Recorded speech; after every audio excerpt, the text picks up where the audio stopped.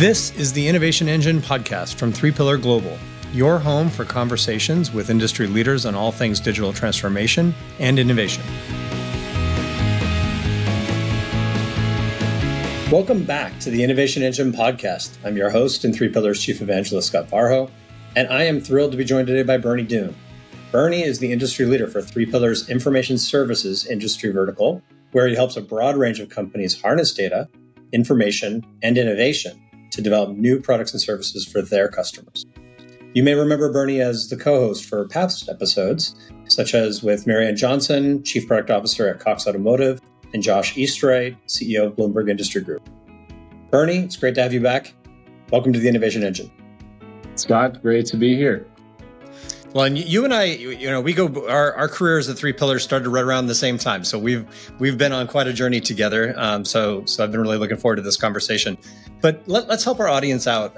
Information services is not a common phrase, and so many may not know what kind of businesses that refers to. So can you kind of anchor us in a definition and some examples? Yep. You can think of information services as B2B companies whose primary asset is insights and then value-added services. These are companies that help other companies in multiple industries accomplish something. It can be helping them sell more goods, get to insight faster, to connect with their audiences. There are several subsectors within information services, just to give some context and flavor around the types of companies. Financial data companies like Bloomberg and S&P are information services companies. Automotive data companies and services companies like Cox Automotive, that owns Kelley Blue Book and vehicle valuations and intent data, information services. Scientific, technical, and medical publishers, Springer and Elsevier. Credit data, Experian, Equifax, TransUnion, consumer product goods, Nielsen IQ. So there are a number of different sectors, but the commonality is that they're taking data and information. Typically, it's proprietary data. They're also getting data from third parties and publicly available data, enriching that data, often doing their own research, and then turning data into insight and content. Background, some of the companies started off as B2B publishers and over time evolved to digital media so they can have their own content and editorial and research teams. But everything powered by information. Information is really the product that helps another company accomplish whatever their goal may be. Well, and you remind me that in a follow-up conversation with Josh Eastray from Bloomberg, it was so interesting because I think of Bloomberg, and I think a lot of people do, as a media company, right? They publish, there's articles from Bloomberg, et cetera, and that's a lot of people's knowledge of them comes from that. But understanding what his group does, Josh Eastray's group, focusing on tax, government law. You're looking at a tax professional trying to look up a particular piece of the tax code. Get additional information around it, or maybe uploading a contract and looking for common language if you're a lawyer for that particular clause. That was eye-opening to me to think about like what an information services product looks like, and why Bloomberg Industry Group is considered an information services company and not a media company for our purposes. Yeah, I liked what Josh said about providing insight at the point of need. So helping someone like understanding the context of their workflow and when is the moment of struggle or need where I can leverage the product to make my job easier and get the insight when I need it to make my day go faster. But yeah, fantastic. And that's a great example. A couple other examples are Earth Networks is a company that has global weather sensors around the world, and they're collecting lightning strike data and publishing that nearly in real time for sports teams and stadiums and local government authorities to keep people safe. So a lot of different really interesting use cases in this sector and some common themes and approaches to how you organize information, make it available, and then how do you drive visualizations and intuitive user experiences to make that data and information discoverable. So that comment actually leads really well into my next question, which is, as you observe this market, and I know you do, you're very well read, and obviously you talk to a lot of leaders in this space. Like, what do you hear are some of the biggest opportunities or broadest opportunities that and trends that you're seeing in this space specifically? I would say over the last 5 years, I've seen a commonality in sort of the competitive model or how you approach competing with other companies in your sector, but more importantly, providing value and information insights to your customers. Is companies are building a common data platform, so a unified data store that brings all of your information together in one place versus having siloed data that you've acquired through acquisitions or sort of just organically acquired different data sources and silos over time. So you need a common data platform to bring everything together. On top of that, you need metadata, you need really intelligent, intuitive search. But once you've got that in place, there's a trend towards revenue diversification. So companies are saying, I have a traditional audience of X, Y, Z, and they're interested in the information that I have. But a Wall Street firm or a hedge fund seeking alpha might be interested in purchasing some of my data. Or if I've got real estate MLS data with photographs of staged homes and things like that, then I might be able to get information on paint colors and furniture and design trends and things like that. So we've seen companies say this is like the core market that we serve, but I could diversify revenue by leveraging the information that I have today and launching a new product in an adjacent market or something completely different to diversify revenue. Another one I've seen is the evolution of the customer experience. So traditionally, companies have built experiences for the power user. Like I'll do Boolean search or I'll do a pretty detailed search and things like that. And over time, I've seen companies start to build experiences for the budget holder. So these are typically subscription-based services. So if I can provide insights to an executive or C-suite audience at their point of need proactively without doing a search, I've seen that evolution of the experience happen over time. And now, as I'm sure we'll talk about today, and we've talked about one-on-one many times, there are new tools in the toolkit like generative AI that have their own capabilities to help accelerate product innovation and deliver efficiencies and insights in new ways that in some cases can help the audiences of these companies. Yeah, I mean, the AI topic in particular seems really exciting if you're in information services, but also threatening and concerning because a lot of companies don't have the experience with these tools. There are limitations as well as there are the opportunities and to be able to navigate that. So it's an exciting but also interesting time, I think, in your sector in particular. But as you mentioned, customer experience and the transformation of customer experience, one of the things that really strikes me is when you have these rich data sets and you think about the point of need, as you were talking about, it's very possible those points of needs are going to be inside the ecosystem of that business. And therefore, APIs can play a really strong part in like this data delivered into the ecosystem of a customer might be more effective than a software as a service product that you have to navigate to and log into and use. And I've seen more companies doing those kinds of rich integrations. Are you seeing that as well in your vertical? Yeah, and the way I would frame up the response is that we see three channels of distribution of like the content and insights that these companies are producing. One would be the web and mobile products. So let's call that like the product experience. And that's typically a SaaS or subscription-based product. That can also include integrations of workflow to help solve the need for the customer, when they need to kind of integrate with their ecosystem.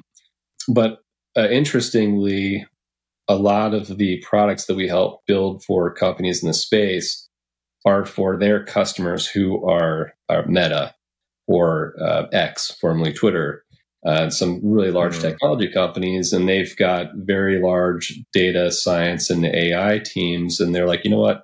I don't necessarily need the user interface. I want to directly ingest the data into my machine learning models or my data lake for to feed machine learning and algorithms and deeper analysis. So API as a product is a really important capability to have in the information services space, and it's not I guess the APIs of old where you build an API and kind of build it and they will come.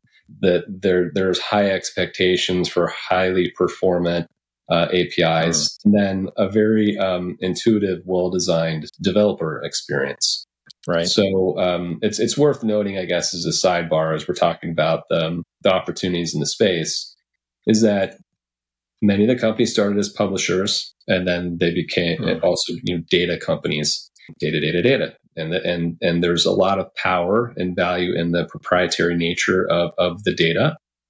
But they're also discovering that having really strong talent in product design and user experience to make that data discoverable in an intuitive and usable way and displayed in data visualizations that are more customized to the particular use cases of that industry is really, really important. So important to validate your ideas, get your information in the hands of the users, but display the information in a way that is intuitive and usable for that particular audience, and then for their stakeholders. So you think of CPG company, like I need to help sell more of my good, but my stakeholders are the CEO, the chief marketing officer, the chief strategy officer, and I need to provide insights and information that is useful to them, but within an industry context versus built around CPG, which would be totally different from weather data or some of the other sectors.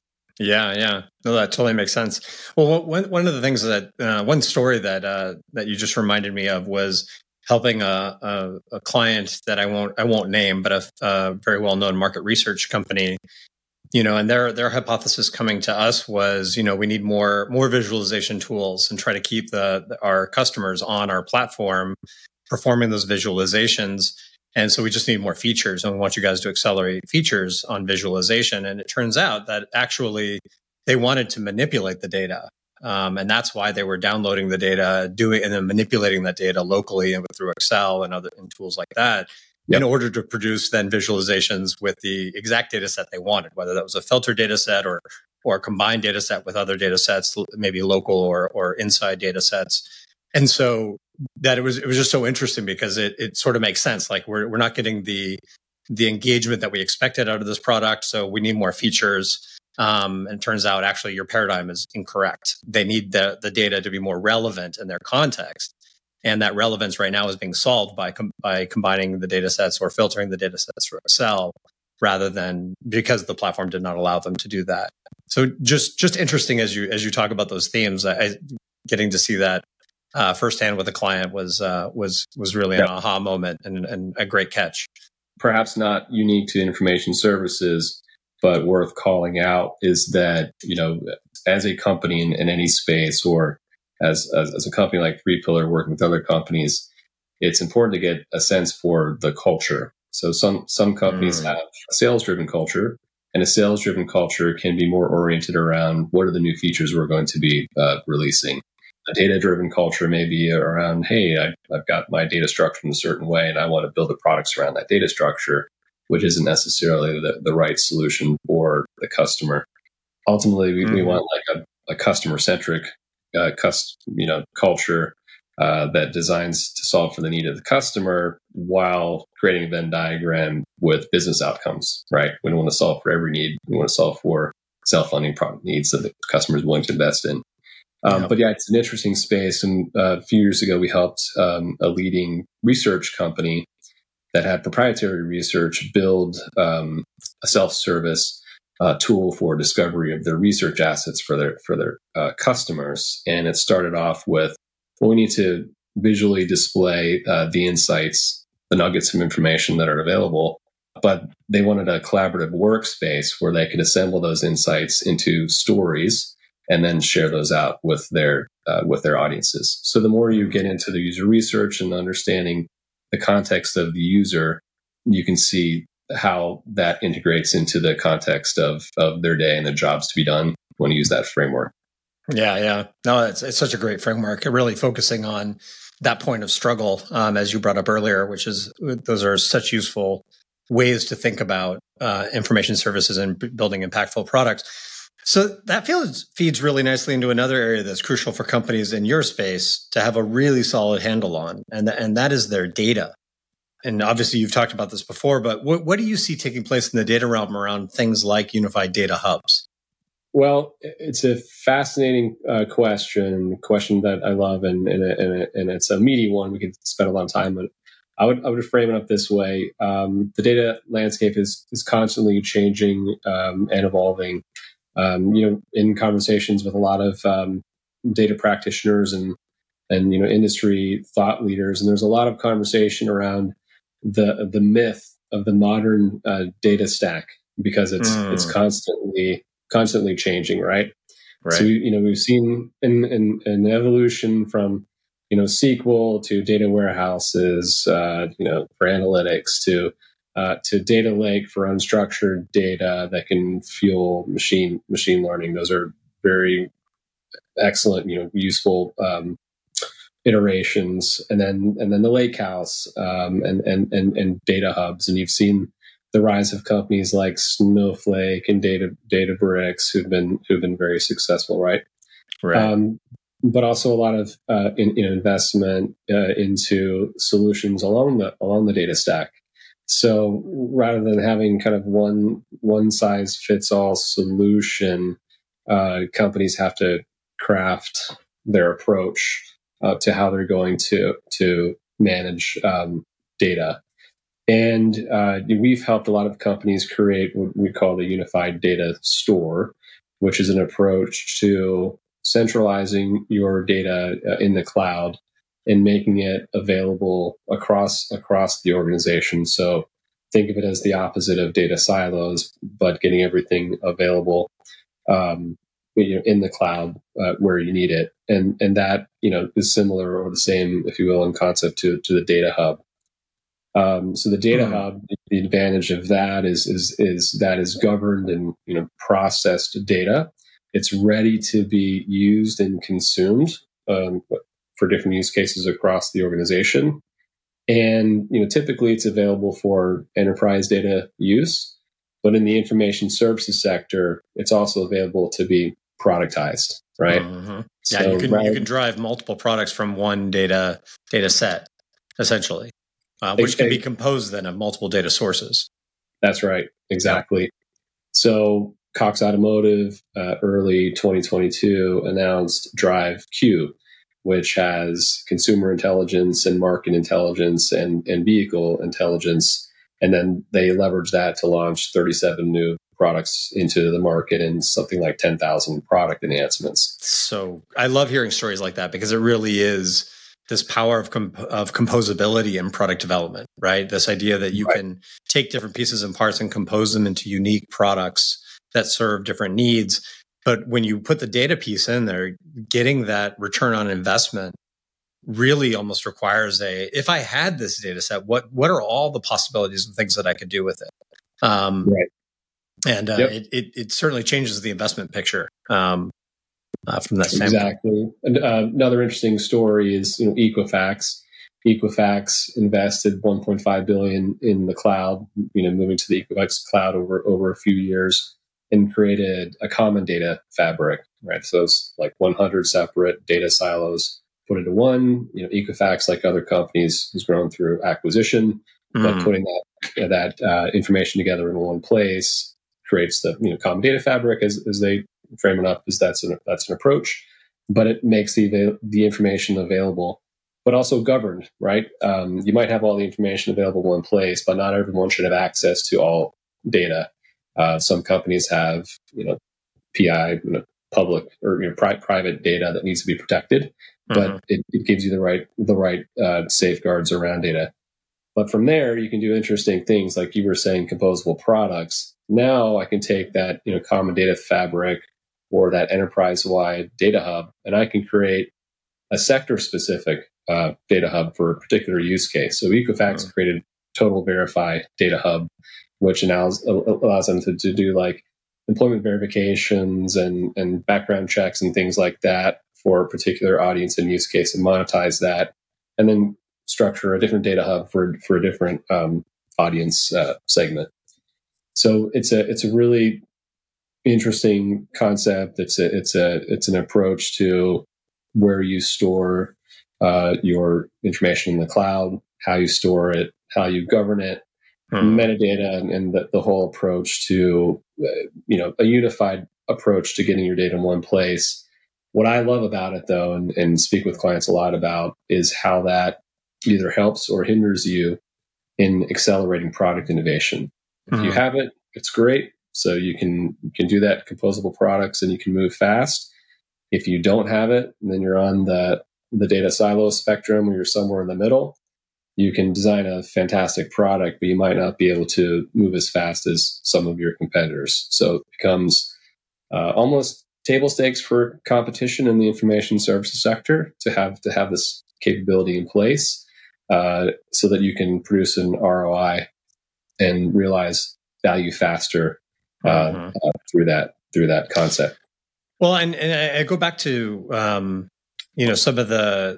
some of the concepts in Silicon Valley, like do things that don't scale and this kind of thing. Like, because you and I both know through the product mindset, we can take a hypothesis for a particular product and slice it just very thinly, right, and go after that value proposition rather than building the whole data hub first. You can do that in order to prove out that yes, there's gold in these hills. And then that can help you fund hey, there's more of these hypotheses that we have, and we want to make that bigger swing investment. So there's a couple different ways you can come at it, either horizontally or vertically. And frankly, I like it when clients come at it vertically first. It's like, prove out that there's some gold in this hill before you go mining it. Digging is not a good idea. So you can churn a lot of resources quickly. So a couple different ways to go about doing this. And one other thing that I think is worth mentioning here, because we're just getting ready to launch our data engineering offering, is the insight that using software engineers to do data engineering work is not a good recipe. Software engineers use different tool sets. They're used to using logic, if-then statements, and things like that. Whereas data engineers are used to using tools and the cloud.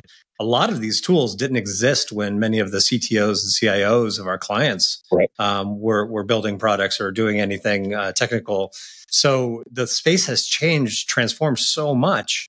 The tool sets have moved so far ahead that you really do need a differentiated mindset for working with data as an asset. How you massage it, how you move it around, how you apply scripts. I've got plenty of engineers who tell me like, oh yeah, I do Python. It's like, no, you run Python scripts over data sets. You're a data engineer. You're not a Python engineer. You can't write me a product built on Python. But that's just there's a little bit of confusion, I think, in the market around that. And that's I think a key differentiator for us is that we've understood that and are working on incubating and developing that talent to help clients do this well. Yeah, I love it. Data engineers or data engineering are like the unsung heroes of data science and AI and machine learning, right? Because you have to have the core data engineering in place and all the things that go along with that in order to have the data in the right structure and place and format and cleanse and all the other steps to make it available for data science and generative AI and all the other things. Plumbing is not sexy, but it's super important. I love what you said about incremental value as well, because we have helped a number of clients with platform modernization. Sometimes it's called application modernization or data platform modernization. But moving from what you have today, which could be hodgepodge maybe, but it can be an amalgamation of a lot of growth through acquisitions and legacy technology. Sometimes vendor lock-in, aging code, and moving slow, right? Yeah. To building the kind of platform for the future that supports your business strategy and your product strategy, So when we're talking about building the plan for platform modernization, starts with, well, what's your product strategy? What do you need it to be today, and where are you going in the future? Because the right platform view is the one that serves your roadmap, right? Right. But then it's incremental value along the way. Sometimes these are large efforts and endeavors, and to show proof of value, you target things near term in the roadmap that will be self-funding, that will demonstrate clear value, so that you can go through stage gate approvals and continue to go on your modernization journey. Yeah, absolutely. I mean, I think it's really the only way to do it responsibly. I think is to let the investment follow the return. Well said. And sometimes you have to place bets, but you want to place the smallest bet possible with the biggest possible return. And this is a place where I think a lot of times we can be very good advisors on just alternative ways of going about doing that. I've shared with you stories before about being asked to build me a data lake. To do what? I don't know. Yeah. But if you build it, then we'll figure out what it's going to do. And it's like this approach does not work. Data lake's important. Let's you're going to be very disappointed at what this data lake does when we get there. But if it's your money, so exactly. But anyways, so, good serves. Yep. Yeah. So I think the information services industry can be a good beacon or example for even other industry sectors, because the data hub is very powerful for enterprise data and operational efficiency of your business and lots of customers, but it can also be a source of revenue generation and innovation. So you can find new audiences and new markets to serve with that data, and having that available in one place, and microservices and APIs and easy to couple and decouple allows you to move fast and innovate, and that can lead to better outcomes for your customers, but also competitive advantage. Totally agree.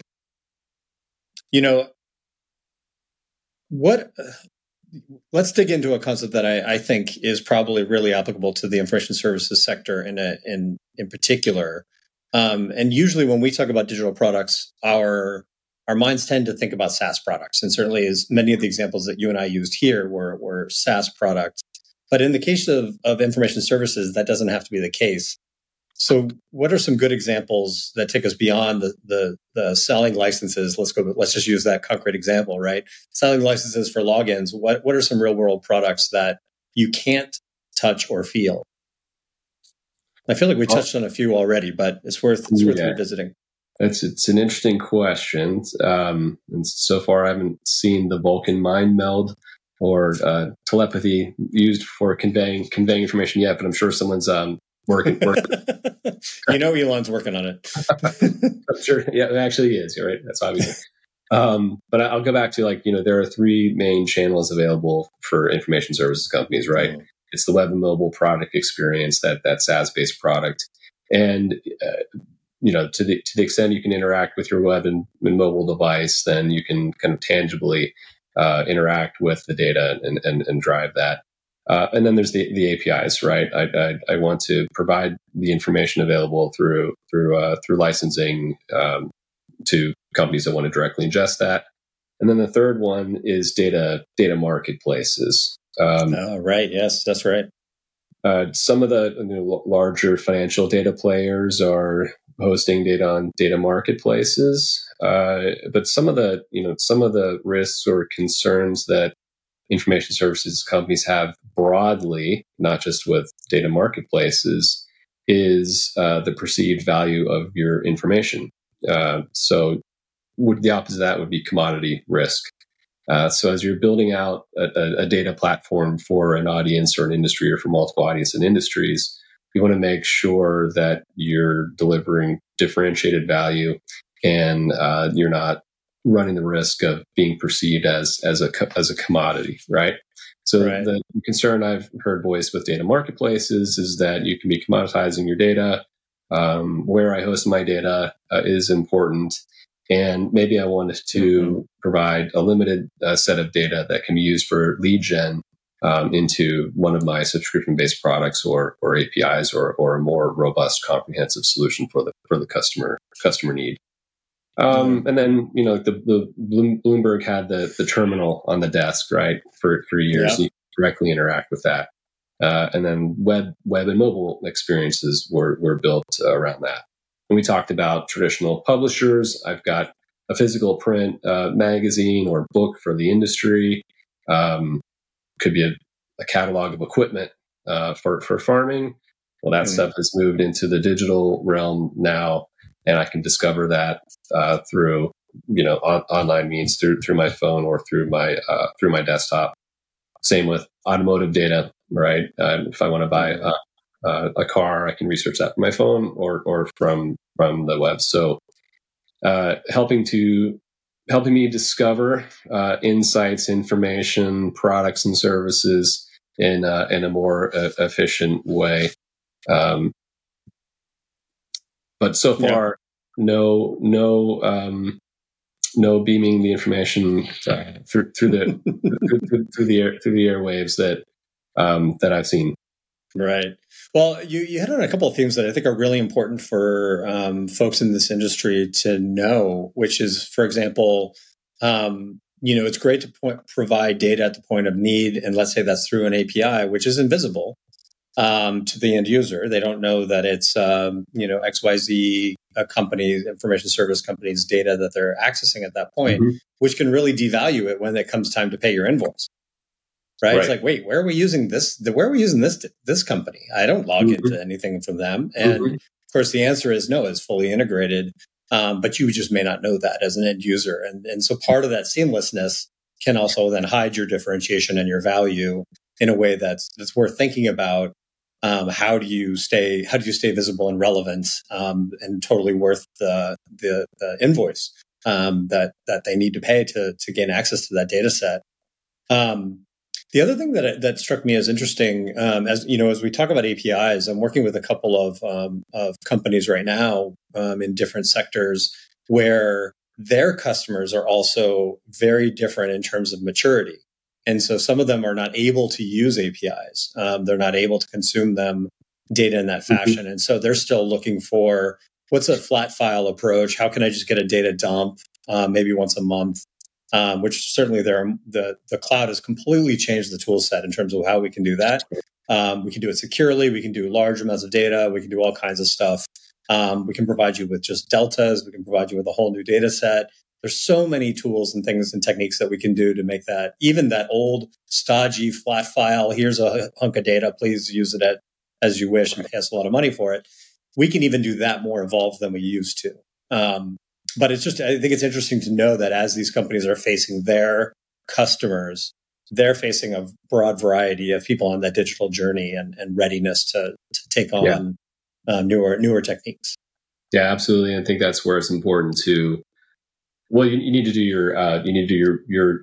your research, right? So you need to design your overall product experience to meet the needs of your specific user base. And I think you really need to have at least the two channels of API and web and mobile product experiences, and then for the right use cases, data marketplaces.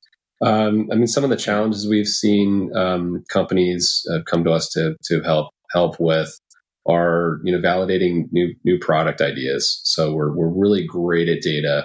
We're really great at generating insights and research and building content. Maybe not so great at launching a new product that meets the needs of the users because we really understand this space, but we don't necessarily know how to uncover the specific needs and validate a product idea. The way that I frame it up in my conversations with industry participants is you want to help increase your chances of building the right product, but more importantly, decrease your chances of building the wrong product. And you want to be good stewards of company capital, which is dollars, and time. And you want to generate ROI for your stakeholders, CEO, the board of directors, your investor group, right? And you want to get through stage gate approvals for investment steering committees and things like that. So companies that can be fantastic at generating insights and information need to make sure they're designing for the end user and solving for their needs. And that goes back to the earlier comments around what are the right workflows, what's the right intuitive experience. Search is super important there. How do I extract the data and then visualize that data and then turn that data into a work product that can, feed my own stakeholder group. So product validation, product design is super important, and I have seen companies evolve in their capability as they have progressed from publisher or traditional company towards more software and data driven to on top of that we can add design, so you've got the whole portfolio, design, user research. Yeah, I mean, I often you and I both talk about this plenty of times. I think for the benefit of our listeners, so much of product development is psychological. And so getting deep inside the heads of your users and understanding their context, sometimes even better than they could articulate it. So it's not just asking them, it's observation, it's provoking responses, and then mental mapping those users and how they think about their problem, how they think about their point of struggle, what shape that takes, what language they use, those details really matter. And it goes back to our earlier example of a client who thought more visualization tools would increase engagement, when it's like, no, actually, I need a completely different set of features here to increase engagement. And the opportunity cost is real, not only from a money perspective, but from a time perspective. Your competitors are figuring this out while you're building the wrong product. And that seems very dangerous. That's super important. And you can also be blinded by your own industry expertise. Mm-hmm. So we had a client, unnamed industry, who had 25 years of experience in their particular sector. And they identified an opportunity to launch a product using their kind of existing data in an adjacent market where they had professionals with a lot of expertise. And they had a concept for what the design user interface of the product looked like, and which data needed to be included in the MVP and which didn't. And through that professional user experience research, we discovered that if you don't include this data set over here, you're not going to achieve adoption in your MVP. And the way that you, as an industry expert in your field, think the design should flow at the product, is not actually the design that your users want. But don't trust us, trust the user. And here we have got a video of users that we've researched. So that validation piece is super important. It's super important to leverage the craft and the capabilities of the UX research and design discipline, hand in hand with architecture and engineering and business acumen and all that industry expertise. Yeah. Well, and since you mentioned it, we've just launched and are going to be running some campaigns on product validation offering, which is packaged as 3 design sprints, leveraging lean UX, design thinking.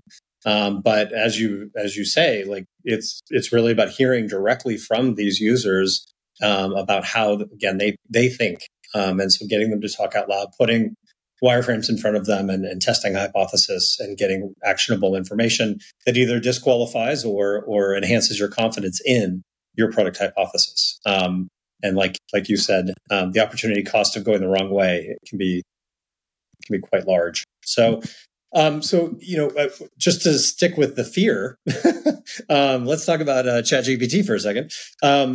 Because we did touch on AI, and obviously ChatGPT is all the rage right now. It says put AI in everyone's lexicon in a way that it wasn't before OpenAI and the folks there launched ChatGPT. Are you seeing any of your clients incorporate ChatGPT or similar services into their products at this point? So I would say companies are actively experimenting with generative AI, which can include the different LLMs and language models from OpenAI, including GPT, but also from other competitive solutions as well. particularly enterprise scale clients that may have larger data science teams and may have deeper experience with artificial intelligence, or more nimble startups that have kind of started as AI and data engineering kind of native companies that have a little bit of a head start are doing that. I expect that over the next year we'll see a lot more volume of announcements of people saying we've included generative AI. Maybe some of the early announcements could be how much is marketing versus how much is a real live use case. But certainly one of the best examples is Casetext launched CoCounsel in March 2023. Casetext is a legal technology software and AI innovator. They've been around for 10 years. They've got a 10-year track record of working in AI and data engineering in this space. And they had early access from OpenAI to the language models. Mm-hmm. But what a lot of people and so they've been successful launching a new product that serves law firms and helps save hours and hours and hours of attorneys and their talented staff going through and processing legal documents, right? Mm-hmm. But what a lot of people don't know is what it takes to productize Gen AI for that use case. And that's 4,000 hours of training and fine tuning, 30,000 legal questions, 400 attorneys from global law firms, all going through essentially product validation to tune the model to make sure that it's accurate. So what we have been advising our clients is to experiment with purpose and then proceed with caution, because we know that the LLMs are prone to hallucinations. Yep. And errors. And then you've got security concerns. You've also got legal contractual concerns, like I have proprietary data, but I also have third-party data. Which data can I put into an LLM? And copyrighted protected data. Yeah, exactly. And use obviously like a private instance, like a private copy of an LLM. And then there's the whole existential debate of large language models versus smaller models, and a lot of the innovation and venture capital is flowing into the smaller niche use case models, which have their advantages.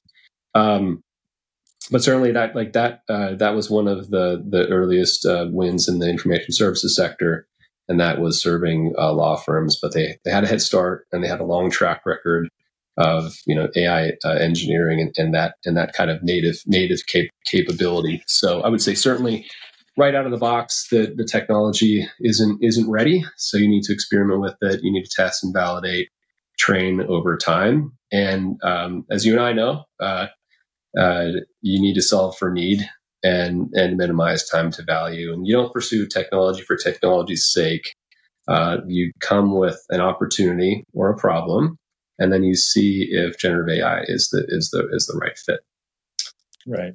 Yeah, well said. And I don't know if you saw a headline. I wish I could remember where I saw it. I think it was just in my news feed as doom scrolling or whatever. But I saw a case for the first time ever. A legal brief was submitted to a court with made up case law. Basically, they had allowed the hallucinations into the brief. But they generated it through a large language model, pointed at case law, and they were like, hey, what could go wrong? And turns out plenty can go wrong. It can make stuff up. And that is, I think that's a real cautionary tale, especially as we start to think about trust. We talked about trust in terms of being reliable and being up, but trust in terms of the content. Is this real? Is this right? How many man hours do I need to spend following ChatGPT to see if it's right? How much of that can the company do for me so that I can trust this tool? There's also who's the author of a document, right? So in the information services sector, there's a lot of scholarly publishing, medical research, scientific research. Elsevier, yeah. Companies are issuing guidelines. If you're going to publish research on our platform, well, number one, AI cannot be the author. And if you are, there's rules against manipulating images with AI. And if you are using AI in any of your research, you need to disclose that. So this is a new, in many ways, disruptive technology with incredible potential. And over the long term, it's going to be transformative.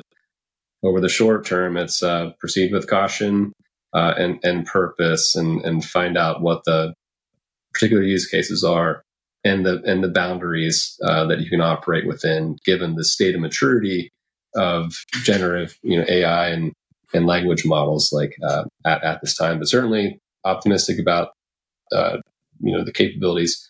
For me personally, I've used GPT to learn faster. We had a medical appointment recently, and did a trip to the doctor, and there were terms in there I didn't recognize, and I came really quickly, like 10 levels deep on learning, which saved me a lot of time versus going out and going to Google and searching, right?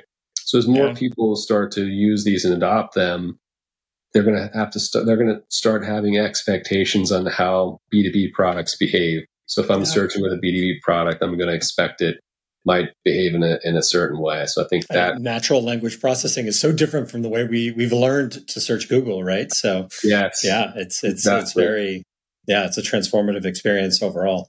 So you might move away from fast food search in some cases to prompts and things like that, and that's just something to keep in mind for the longer term. Yeah. No, well said. And it'll be interesting. I mean, none of us have a crystal ball on where this is going, but I think the formula that we always apply here, and I often hear you recommending, is solve for need. Find that use case, that killer use case, and if it fits, use it. But don't assume it's a nail just because you have a great hammer. That's right. Yes, so, I love that. That's great. All right. So in wrapping up, I want to take you through a speed round, if you're okay with it. Love it. Let's do it. All right. So there's a ringing endorsement for you on your LinkedIn page from Matthew Schultz, who's a VP of Product Engineering at Forrester. It reads, in part, "I still only have 2 books on my desk, and both are Bernie recommendations, which have too many dog ears to count." That's a great quote. "He knows how to launch products, help teams work together even better, and I cannot recommend him or his team enough." What are these 2 books? Okay. One is the product mindset, and one was Simon Sinek, a book. Oh, I have to get the title. Reach out to me, and I will get you I'll get you a copy. I mean, I've read, I think, everything from Simon Sinek, so it's got to start with why, maybe. No, it was later. It was about innovation. Here it is, The Infinite Game. Yeah. The Infinite Game. Yes. Yeah, The Infinite Game. So that was the book. That's great. Learn a ton from it. Sorry, I blanked on the title. No, that's okay. It's a great recommendation. So congrats. You're one of the calmest, most unflappable people I've had the pleasure of working with. We've certainly been in some high pressure situations together before. What's your secret? Do you meditate, yoga? What are we talking about here? Low blood pressure. I don't know. I just have young children. Calm and equanimity. Don't tell my kids that you said I'm calm all the time. They wouldn't believe you. So this is a professional demeanor that you put on. But it's a great compliment. I don't know. It's kind of like philosophy approach to life, but act as one team. We're kind of all this in together, and I guess the general overriding philosophy is even when the sky is cloudy and gray, it's always blue skies above the gray. That's there you go. There's a little bit of philosophy there, right? All right. Last one. What do you have against feature parity? I don't have any. Because this is one place where you lose your cool and you become a little bit more passionate. So I don't think we have enough time. But the short one is okay. So I'll tell a quick story. Like on one of my big birthdays, I did an adventure race for the first time, right? And adventure racing, if you're not familiar, is typically like 3 different disciplines. There's some trail running, there's some mountain biking, and then there's some paddling. And it's a bit of a treasure hunt. So you might have like 20 different checkpoints that you need to find, and you get 3 different maps, and you kind of puzzle those together, and you figure out, and you try to be the first to complete it, but for most people, it's just go out there and have fun. But you can never assume that the other person in the adventure race knows where they're going, right? So you might be following someone like, I'm going to follow them because they've got it figured out. You can't assume that the other person has it figured out. You can become completely lost, even if they're completely confident. So, feature parity to me, if you are doing feature parity to go on par with a competitor, you don't have any evidence or basis for assuming that the competitor has actually has it figured out, right? Maybe they've got rapid growth and things like that, but maybe that could be their sales engine or something different. It doesn't necessarily mean that the product is solving for need. It could be a pricing mechanism or something else. So, I'd go back to the product mindset, solving for need and minimizing time to value. I really firmly believe in the principles. You need to talk to your customers and your users.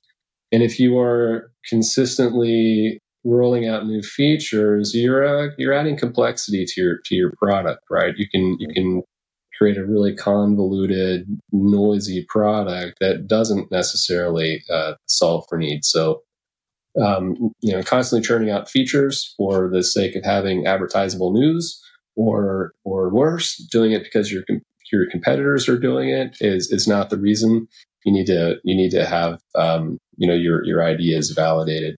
One of the co-authors of the book, Jessica Hall, taught me something early on. She said, Bernie, it's sometimes even more important to learn where we're wrong as it is to learn where we're right. So the idea is to learn fast in the prototyping phase when you're working with paper prototypes and testing new ideas before you invest in what can be expensive code and infrastructure and everything else, is to validate and sometimes more importantly, invalidate your ideas. But don't assume that the other person in the adventure race knows where they're going, because you end up lost and way, way, way off course if you're just pursuing feature parity because you assume that everybody else has it figured out. I love the adventure race metaphor. Definitely works. That's fantastic because I can totally imagine how seductive it is to follow that confident looking person right to nowhere. Definitely, you've got a map, you know the terrain, and you've got to figure it out yourself and find your way. It's funny how many conversations I've been in with executives who are yelling at me that we need to follow that guy, and I'm like, maybe, I don't know. I'm not saying that but should we do something to find out if that's correct? One of the reasons why I loved The Infinite Game is you should not follow that gal or that guy or whoever, right? Because you need to be looking towards the future. I like the old 3 horizons of growth, framework by McKinsey too. It's kind of fallen out of favor a little bit because of the speed of innovation, but I think the principles still hold true. I agree. Invest in your core, invest in your adjacent core, and then figure out in the future what disrupts you, and you build that so that you're disrupting and building for the future versus being disrupted. Future ready. I like to tell people I can't future proof you, but I can future ready you. Future ready, exactly. So, probably like the key takeaway from The Infinite Game was just breaking outside of the rules of today and thinking about the potentialities of tomorrow and getting there before everybody else does. Yeah, that's fantastic. Well, that's a great place for us to wrap up, Bernie. I really appreciate having you on and getting to talk to you directly about your industry and your insights. I think it's great that we get to do this. A lot of times we're co-hosting others, so this is a treat. So thanks, Bernie. I really appreciate it. Thanks, Scott. This has been an episode of The Innovation Engine, a podcast from 3Pillar Global. 3Pillar is a digital product development and innovation partner that helps companies compete and win in the digital economy. To learn more about 3Pillar Global and how we can help you, visit our website at 3pillarglobal.com. Thanks for listening and see you next time.